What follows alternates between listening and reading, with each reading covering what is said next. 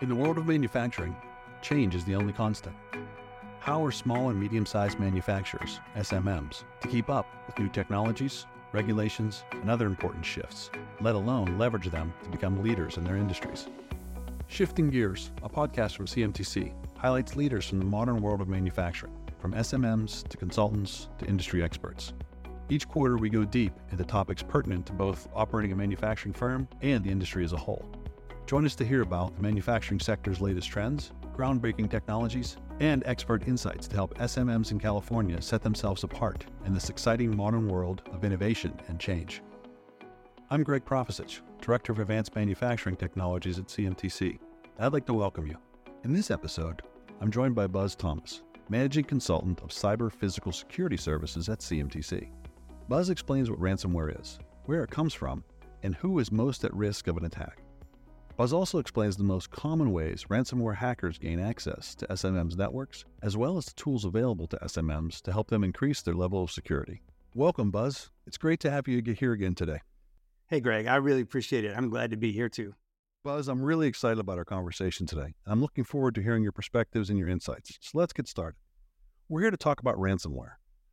From some quick internet research I did, I saw some statistics were a bit unnerving. In 2015, global ransomware damages were estimated to be $325 million. By 2021, the number was $20 billion, predicted to reach over $42 billion by 2024. These numbers seem to indicate that the number of attacks and the size of ransoms is rising quickly. So to level set, can you give us a definition of what ransomware is so we're all starting from the same page? Yeah, sure. So ransomware is a type of malware. If you want to be technical, it's actually a virus. But it's software that's designed to take away your ability to work and to produce. And then to allow the threat actors that gave you the malware to extort you for money.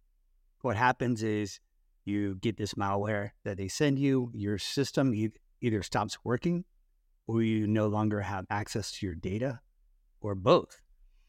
And then they contact you and say, hey, if you want to get back into your computer or if you want to get back into your data, you have to pay us. So that's an extortion crime using ransomware. But there's also double extortion and triple extortion. And double extortion is once you pay and you get back into your system where you have access to your data, then they say, hey, by the way, we still have your data. And if you don't want us to share it with the entire internet, you have to pay us again. And so that's the second trick. and then if your data has references to other customers, partners, friends, family, these threat actors will then say, hey, and contact those people and say, I've got your information. And if you don't pay me, I'm going to spread that. And that's the third party or triple extortion. And the last thing I'll say is, Greg, there's something we call the frequent flyer club. Once you pay ransomware, then you're in this club. And the ransomware gangs are very organized and you get special status going forward. And they know this is a payer. So you're going to get more ransomware attacks. Oh, wow. That's not a list anybody wants to be on, right? Correct. You don't want to be on that list. Wow. Okay. So we talked a little bit about it, but where exactly does ransomware come from? I mean, is it one group of bad actors somewhere in the world? Is it nation states? What are we talking about? It used to be individuals that were just trying to get money, and it kind of started in Vegas. Like casinos were getting shut down. Their websites for online gambling would get shut down. And at that time, the threat actors would ask for $20,000. And I remember when it got to $40,000 and everyone was freaking out saying, oh, wow, they want so much money, $40,000. And then they got organized.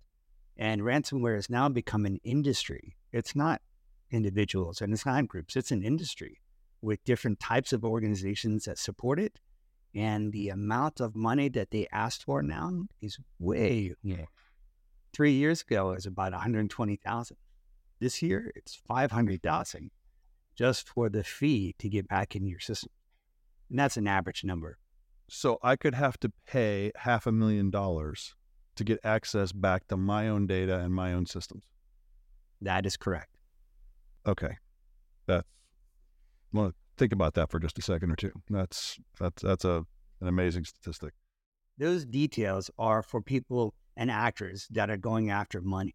But you also have ones that are targeting for other reasons, like they want to damage an organization or a government, or they want information like through espionage. So the three motives, if you will, for ransomware is money and damage and information extraction or espionage. Wow. Okay. So this is a whole range of actors out there who can have different motives and therefore have different methods of attack, I'm assuming, and what they're looking for and what they're going to do with it.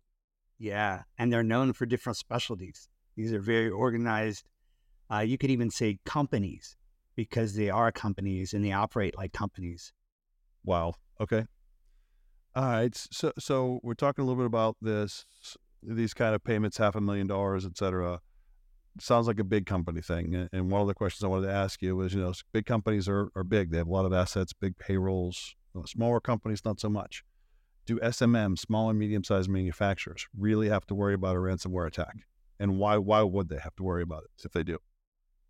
Okay, so I'm going to give you some statistics. But let me start with this. There are 600 million ransomware attacks every year. So how many is that per day? That's actually one every 11 seconds. So just by sheer volume, SMMs are going to be caught in that net, because most of the ransomware phishing hooks, the things that are sent out there, are shotgun broadcasts through email, but some are more targeted and sent through USB drives and things like that. We can talk a little more about that. But they have to worry about it because there's so many. And if you look at the statistics on who the most, I was going to say customers, that's how the ransomware gangs look at it. Victims, maybe? Customers. Yeah, but the most victims, that is the industrial goods and service sector. In other words, manufacturing. It's SMMs. Right. I have a business. I have a growing concern. I have a reason. I have to keep it alive. I have to figure out I have to pay this. Right. Got it. Private individuals, if you get lucky, you get somebody who has the wealth to be able to do it. But others, not so critical. I buy a new computer and start over. When it's your business system and you can't manufacture anything for a week, that's a problem. So yeah, there's different motivation to respond to ransomware, I guess, and they figured that out. It sounds like. You're right. And you mentioned the week. The average time is 16 days if they do everything they're supposed to and they pay. So that's 16 days of not working, not getting revenue, having your reputation hurt. Wow. Okay. If I happen to be a manufacturer and happen to be a victim of a ransomware attack, once I pay, am I guaranteed to get all my data back and access to my system? That's a good question, but the numbers say no. So 80% of industry in the U.S. is being hit with ransomware attacks right now. And the more that happens, the higher the payments are going for this. And so it's going to get more and more dangerous for our economy. Of the ones that pay, and that's just about 80%, 78% pay. Of those, 68% get their business back up and operating. So there's about 30-something% that pay and get nothing. And it's not cheap. You're paying a lot. And of those 68% that get their business back operating, a third of those don't get all their data back, or the data that comes back is corrupted. So 80% pay, 68% of the 80% get their data back, but only 66% of the 68% of the 80% get all of their data back uncorrupted. You got it. So 68% of 80. Wow, that's a pretty small number pretty quickly there, huh? Yeah, you're in the 50% range of people that pay and get their stuff back like it was. So it's kind of unnerving kind of statistic. All right, so this is the danger. This is what can happen to me if my manufacturing firm happens to be one of the ones that's shotgunned. how does ransomware get into my system in the first place? What are the risks? How does it typically happen?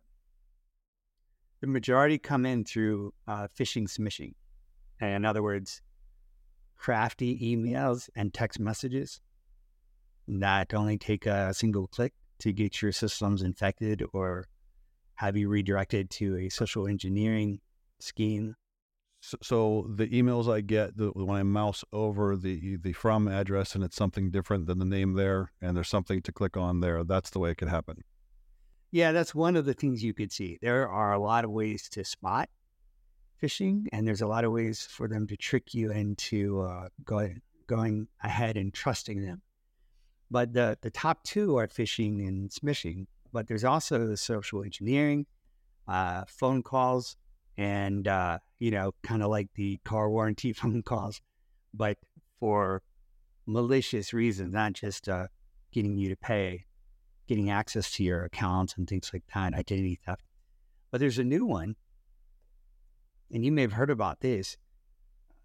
Your charging stations in airports are reflecting this, but so charging stations have been compromised, and actually China has been putting out charging cables that themselves, nothing else around, they can compromise you because when you plug them in, they get powered and they have code embedded in the cable, and then it can beacon out and compromise your system.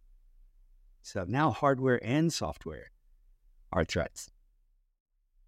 Okay, I hadn't heard about the cables one. I came across from our cybersecurity practice some information about never use the free Wi-Fi at the hotel. Oh yeah. Yeah, there was the story of the convention was going to be at the ABC hotel. I won't mention the name. And it was a bunch of financial executives. So 6 months before, they hacked it and put a Trojan in, and then everybody, when they put in their last name and their room number and got access, it downloaded the Trojan, and then a few months later, it copied your hard drive and sent it all. And a bunch of CFOs and folks like that had been there at the confidential conference. And of course, all the M&A activity, everything is now open for sale, right? Yeah, and fantastic money making opportunities, right? I don't have to hack you. I just know you're about to buy something, so I buy stock in the company you're going to buy, or you're selling something. I can long or short things like that. So there's I knew about that kind of thing, but charging stations I'd kind of heard a little bit about. But even the cables now, the cables. Yeah, I actually bought, and I kept it to show people how it works. I got it at an airport in New Jersey, so these things are kind of everywhere. Wow. Okay, so a lot of small businesses may not have the resources to make ransomware and cyber threats a priority. Are there tools that are available to them that can help them increase their level of security? I mean, they may not have a dedicated IT department, right? So they don't have the resources in that way. And they're doing the best they can, but what are some simple, practical things they can do? All right, this is resources is a constraint and tools is a constraint. Let me start with some statistics on the resources question. They don't have the resources. So when there's ransomware, I told you that you may have to pay up to $500,000 to get yourself unlocked. But the largest part of the cost of ransomware isn't the fee. It's lost business, which will be more than $500,000. So on resources, there's your opportunity cost. So 80% of our businesses are getting hit with these, and the majority of these, when they have had forensics done, they found that these are done through organized ransomware gangs. This is organized crime on the internet. So it's very intent, high-skilled mercenaries that are targeting manufacturing. And it's very high-cost manufacturing when it's successful. So 75%, 75% according to CyberCatch, this is where I got this statistic, says that 75% of all small and medium businesses will be forced to close their doors if they get ransomware. Right? So I'm saying this because if you don't find the resources and you try to operate a business without protecting yourself, this is like going to Vegas and just trying to gamble the money away, because 80% are getting hit. And 75% of those that are small and medium have to close their doors. So if they don't have the resources, they need to get the resources or scale back what they're trying to do so that they can protect what they are doing. That's just the scary part of it. Now, on the tool side, and this is where the good news starts. So there's things like the Center for Internet Security, CIS, CI, and the word security.org. They have guidelines that are free, that are there to educate you and give you solid things that you can use to secure your business, harden your systems, and things like that. There's also standards like the NIST 853, 800-171, which is very popular with the SMMs in manufacturing. And then there's one called the CSET, Ransomware Readiness Assessment, the RRA. Okay, so there's a number of tools I can get out there. I'd imagine the things from NIST are free and publicly available, right? Because they're government sponsored. How about the CSET itself? The CSET is also free. Okay. Also from the government. It's published by, through DHS by CISA, CISA. So the CSET Ransomware Readiness Assessment, that's been made available when it's free from DHS and CISA. And DHS, of course, is Department of Homeland Security, and CISA is what, Buzz? Cybersecurity and Infrastructure Security Agency. Okay, so that's part of it's a department within DHS or something like that? That is correct. All right, so say I download the CSET Ransomware Readiness Assessment. And what does CSET stand for, by the way?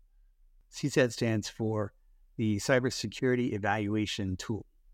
So I download my Cybersecurity Evaluation Tool, Ransomware Readiness Assessment. And once I have that, I can start identifying vulnerabilities, or how does that work? What are the practical steps that I would be experiencing once I download that or get that information?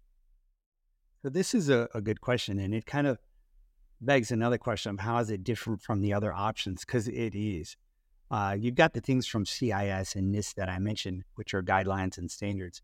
But the Ransomware Readiness Assessment tool is actually a tool that guides you through finding out what's wrong with your security in your environment, and then telling you explicitly what you need to do and the order in which you need to do it in order to be secure and ready for ransomware attacks.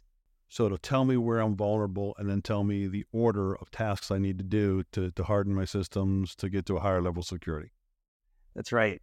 And another difference about this tool is that it doesn't do it in the techno security speak that the NIST publications use, or CIS, or any of the security organizations. It translates things into plain, common English, and not in a way where you lose meaning. It actually shows you the formal NIST verbiage to say, here's what the control requirement is that you're trying to meet.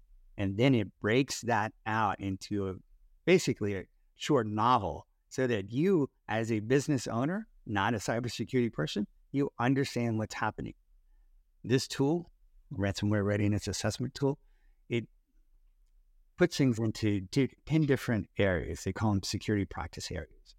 And then they cut those into 3 areas of criticality. So there's the basic ones, and then intermediate and advanced. And basic doesn't mean less important. It actually means more important. So, for example, basic has, how do you do backup and recovery so that if you get ransomware, you're not dead in the water? And that's the very first of these security practices it asks you to implement. And then it tells you through question and answer what's wrong with your systems, and then the order in which you should implement or correct. And of course, it starts with basic first, then intermediate, and advanced. So I'm hearing you say that if I was to take the CSET RRA, the Ransomware Readiness Assessment, and complete it, that I would end up with a list of precautions I should take, and in the order that I would take them. And would that get me across those 3 levels from basic to intermediate to advanced if I did all of them? Or how does that structure? How does that work? Yeah, so it asks you 48 questions. And as you go through and you get the answer, because you're not going to know if you're answering honestly, you're not going to know exactly the answer to these questions. because they're compound, complex questions. It won't just say, do you have the ability to back up? It will say, like, do you have the ability to back up and then restore? And can you do it within 30 days? Do you have 30 days of rolling data available? And do you have things offsite? And is it encrypted offsite? It's very heavy statements. So when you go and you find the answers to these questions, at the end of it, you have a very clear picture because this tool is nice, very colorful graphics and clear charts and pictures. You have a really clear picture of what's wrong. You haven't fixed anything. At this point, you've only done the assessment, but the assessment will then give you reports on, like, what are your next steps? What is your plan going forward? And while you may not have enough money or want to spend enough money to bring in an expert to go and look at everything and evaluate it and come and tell you what's wrong, if you use this tool, that's gone. If you need an expert, you just go to that expert with the results of this tool and say, this is all I need. I know exactly what I need. It's right here. I'm paying you for consulting, for discovery. I'm not asking you to hang out and, just bill me for whatever. This is what I want. And then you get the quotes based on that. It puts you way further ahead. So, okay. So, Buzz, I hear you saying that the CSET ransomware readiness assessment is a great tool because it's going to allow me to go through and answer some questions, not easily answer questions, obviously. I'm going to have to really do some research. But when I put in accurate answers to those questions, it's going to give me a plan of attack. It's going to give me an action plan to move forward. And at that point, I don't need to bring in a consultant to try to survey and assess things. What I can do at that point is then hire somebody with the technical skills necessary to do the particular thing that the RRA, the Ransomware Readiness Assessment, is recommending. Is that what it gets me to? That is correct. Awesome. Okay, so that's a preventative thing. I take the initiative. I get out there in front of it. I go through the Ransomware Readiness Assessment and start implementing those things. What happens if I get caught before I'm done or before I get started? Say an SMM is hit with a ransomware attack. What do they do next? Is it best to pay the ransom, get your business back up and running? What do I do once it's here, once it's real? Yeah, keeping in mind the statistics we've been talking about. If you get hit with ransomware and you haven't done this, to be honest, it might be too late. It's possible that it's too late. If you don't have a way to back up and to restore the things that you've lost, you don't have this resiliency built in, and you're having to pay these huge fees and lose 3 weeks of revenue generating time just to try to get through this. Even if you do have the money, we don't know. I don't know what to say there. I will say that the government generally says, if you have ransomware attacks, don't pay because it encourages more ransomware. But the government itself pays. So it doesn't make sense to listen to that, because if you have the money and you have to get back to work, you may only have the option to pay.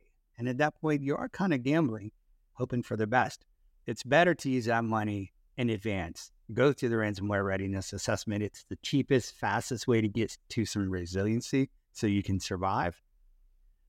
Because at the end of the day, if you get hit, and I shouldn't say if because 80%, I should say when you get hit, if you prepare, you'll make it through. And even if it's scarred, you'll make it through. You could end up with some scars, but you're going to have a much better chance of rising coming out the other side without having anything that's an existential threat to your organization. That's right. That's what I hear you saying. Okay.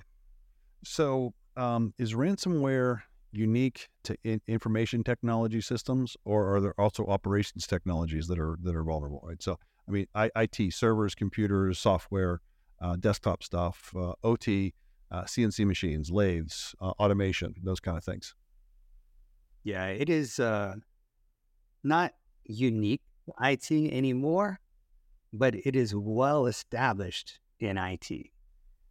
In terms of OT, the kinds of things you mentioned, add to that critical infrastructure component, utilities, SCADA, things like that.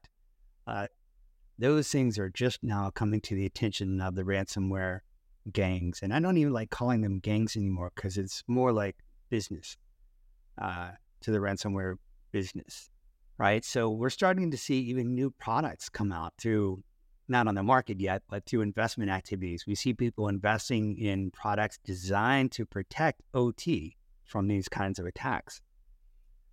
If we're talking about like water systems, water protection systems, utilities, that's going to be a huge problem if ransomware gets there. We already see ransomware hitting medical and some critical infrastructure, power grids, and things like that. Okay, so it is, if I'm a manufacturer, I have to worry about not just my IT systems, but my shop floor as well. It's possible I could walk in one day and my critical piece of machinery could have the skull and crossbones on the screen. That is possible.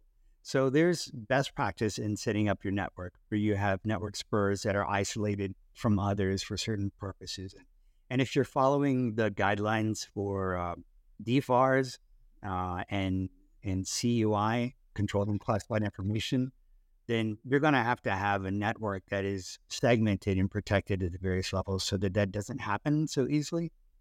But it could happen. And even if you follow all that advice and someone picks up a USB drive in the parking lot and plugs it in your shop, you may still have the problem. So yeah, the USB drive has always been the threat. And it plays on our curiosity, right? If somebody writes payroll on the flash drive and drops it in the parking lot, what's the chance that somebody doesn't want to know what the CEO makes, right? There you go. So they're going to plug it in and try to find it out. You're right. And now take the same concept and go, oh, I found a charging cable that's still in the bag. It's brand new. I can use that, right? No, not necessarily. Right. Okay. And then you mentioned DFARS a moment ago. I think, if I remember correctly, it's Defense Federal Acquisition Regulations standards? Yeah, that's right. So many of the people that are servicing DoD, they have to comply with the acquisition rules for DoD, so DFARS. Specifically, there's one called the 7012 rule set that requires them to follow the NIST guideline, more numbers, the 800-171 guideline. And most people within the defense industrial base would have already been exposed to this because it's been being rolled out for a couple of years, if I remember correctly. Is that right? Yeah, that's right. And now all DoD contracts are coming out with the language in it specifying that those things have to be met. That wasn't the case until this year. Got it. Okay. All right. So when we talk a little bit about, we were talking about operations technologies a moment ago. What are some of the trends you're seeing in terms of threats on different operational technologies? You mentioned some of the infrastructure stuff and SCADA and those kind of things. Let's go into that a little more detail. Yeah, well, across the board for ransomware, some of the trends are that the ransoms themselves are going up. And now executives are being laid off as a result of ransomware attacks. You're also having not implications, but side effects from your insurance. When your insurance, cyber insurance, doesn't cover ransomware, or maybe even in cases where it does, but you didn't do something that you should have to protect it. Insurance getting in the mix of this is on the rise. Ransomware, as a general practice, is also growing, I would say, maturing as a business process globally as well. That's another trend. And then operational technologies, the trend there, because it's so new, is that things are starting to happen in that space. And while it started with medical devices, I think the first one was heart monitors that I ever heard about in hospitals. But in OT, I also include like industrial IoT, so IIoT, as well as IoT and stuff like that. So heart monitors, medical things. And then we started seeing things in power grids and water treatment facilities. And I think that trend is just going to keep growing. The good news for SMMs, I think, in that space is that they're aging shop machines. Don't have a huge revenue impact for most of these actors. So there's not going to be a lot of things written to take advantage of those unless they're processing information that the adversary wants. And you can bet that if a nation, a state actor, is interested in a technology that you're working on, they will buy all the stuff that you have and replicate your lab and and try to get the code instructions for your machine shop so that they can replicate what you're doing. And they will be trying to steal things that to you don't even look like controlled, unclassified information. They just look like machine instructions. But to them, they know what they're looking for. So if you happen to be on the end of a targeted attack, OT is going to be your enemy. But for the broad shotgun things that we see most of the globe, shop floors are going to be low priority for a while. So if I'm making a consumer product that is not tied in some way to the defense industrial base, lower probability my OT gets attacked is what I hear you saying. If I'm making parts for the new, for a fighter plane or for a new bomber, much more higher likelihood that there'd be something coming targeted to me to try to either get the data from me off of my equipment or my systems, or to get a way into the OEM. Yeah, and that's right. In fact, if you look at the industries across the board in manufacturing, the different segments, you'll see on one end of the spectrum, the DoD itself has the fewest number of successful ransom attacks of anyone. And then manufacturing has the highest number of successful ransomware attacks of anyone. But the connection is DoD's supply base is made up 99% by that group, the small and medium manufacturers. That's the supply base for DoD. So DoD looks like they're not being victimized because successful ransomware attacks are so minimal. But their suppliers, where all their contracts and their designs and their supplies, they are leaking like sieves. So DoD is hurting from this. That's not a very comforting statistic or thing to think about. I'm with you. So Buzz, you mentioned a few minutes ago that the charger cable even now can be something that has code in it that can make you susceptible to a ransomware attack or a victim of a ransomware attack. How do I know? If I have to go buy a flash drive to move information between two of my old legacy machines and the controllers on them, or if I have to get a new charging cable or any kind of piece of hardware, potentially anything is now a threat surface or a place that an attack could come from. How do I know what's safe? Another great question. So this one is a little tricky, though. There are ways to find out. And one of the ways is by pairing new with old. And what I mean by that is if you have a new cable and it's compromised and you don't know it, and you plug it into something that's new, it will likely be designed, if it's malicious, designed to take advantage of those new things in a way that you won't notice. But if you have like an old iPhone 5, iPhone 7 or something like that, and you plug that malicious one into that old phone, then many times you will see things happening, like screens flashing or windows opening and closing and things that you wouldn't expect. Any kind of weird behavior will give you a clue. But the real way to find this out is called sniffing. Tools like a Wireshark. You simply put Wireshark on the same network that you're plugging this USB cord into, and then it shows you all the traffic that's going back and forth between the devices. And then you can see any of the new or weird traffic that's coming from your cable. Okay, so I have to have an IT tool to monitor the traffic from installed hardware, and then I have to be able to identify and recognize the anomaly, the stuff that's not part of the normal stream.